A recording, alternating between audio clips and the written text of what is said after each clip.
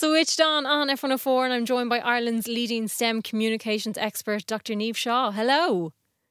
Hello, Louise. Always lovely to talk to you. How are you? I'm very good. Thank you so much for chatting to us. So Space Week Ireland returns in October, and there's been a kind of a call out for events around Ireland. Yeah. Well, it's huge. I mean, the great thing about space is that everybody loves something about space, whether it's the moon or the night sky. Everybody has an opinion about it. So there is this global festival called World Space Week, and it happens from the 4th to the 10th of October. And so Ireland then has its own chapter of the World Space Week, which is run through MTU, Blackrock Castle Observatory, funded by Science Foundation Ireland, and our education resource of the European Space Agency called Zero Ireland. And they want people to go on the website spaceweek.ie and post what events they're going to do to celebrate space, which is from the 4th to the 10th of October. And there are so many things already lined up in Cork. We have an amazing space festival that's coming out of the National Space Centre, and all across the city there'll be lots of space-related activities. But that's not all. I mean, there are talks. Anybody who works in the space sector, whether that's from universities or companies or whatever, they're always doing something. I'm working with libraries across the country doing talks about space, and we want people to let us know what they're doing, whether they're doing a small activity in the classroom, whether they're going to make a solar system, whether they're going to make moon pies or whatever. We always want to know. So the more we get on our website, the more we'll celebrate together this amazing week, which is all about promoting space, but space for good, and space which is all about reflecting back on our amazing planet and how we can have a better relationship with it. Absolutely. And it really is to ignite a passion for space. And I think we do have like an inquisitive mind when it comes to space. Obviously, we've been talking about Mars and going to the moon again. Like, there's all these very exciting things that are happening around space at the moment.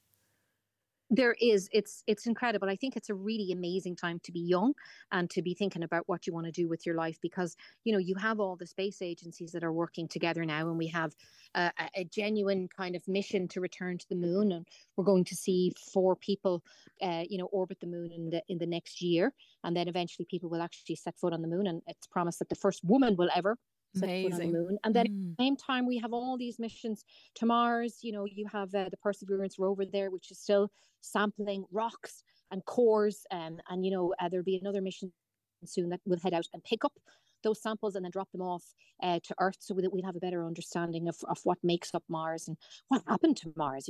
They reckon Mars was a planet very similar to ours, and now it doesn't have an atmosphere of oxygen. It's carbon dioxide. It's very cold. And there definitely is evidence that there used to be rivers and streams. So what happened? And we'll be able to answer that better. And then everything is about the moon. I mean, you've got India launched their mission just last week or 2 weeks ago, and they're heading to the moon. We've got America partnering with the European Space Agency and the Japanese Space Agency and the Canadian Space Agency, making their effort to the moon. It's a fantastic time to be interested in space. There's missions that are looking at different planets as we speak, and on and on and on. I could go on forever, Louise. Every week there's something different. And then you've got the whole commercial sector. You've companies like SpaceX, and they're still building this mega rocket called the Starship, which they hope will orbit the moon and eventually get to Mars. And they seem to be on track to have their second test launch of that in the middle of August. And you have, Virgin Galactic, which is a commercial company that provides kind of flights for people to get close to the edge of our atmosphere, not really space, but pretty high up. And they've just announced that they're going to get their next public citizens to go up in August as well. So it's just, I try and kind of do a weekly roundup on TikTok called Space Chats, and I can't keep up with the news. There's just so much. There's so much. Where does Ireland sit when it comes to these conversations around space? Oh, very capably, Louise. Ireland, being a member state of ESA, is always bidding for contracts to provide components or parts or technology or intelligence around all of ESA's missions. You have some great companies in Ireland. Railtra were key in the James Webb Telescope, which is now sending us back these amazing images of our universe. They had a camera on board to make sure that when the spacecraft separated from the rocket, that it didn't damage the telescope, and it didn't. You have all these companies are involved in satellite industry. Ubotica. They're using artificial intelligence to be able to discrete between, images that are worth sending back to Earth or not. There's just so much. And then you've got research. And then we've got our satellite, our own very first satellite, which was built by postgraduate students at University College Dublin.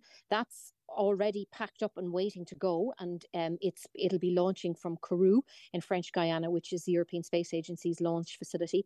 And that is a student satellite. It'll be Ireland's first ever satellite with genuine science on board. And we're just waiting for the launch date. It was supposed to launch in April. And then what happened was Christmas time, the launch before it had an incident. So then what that does is it just stops everything. So we're just waiting for that to happen. And that'll be a huge first. That'll be Ireland. Huge. Yeah, that's very exciting. There's so much. There's and so then much. We have a Northern Irish, you have a UK astronaut who has strong connections with Northern Ireland, Rosemary Coogan. She's in training at the Astronaut Centre in Cologne.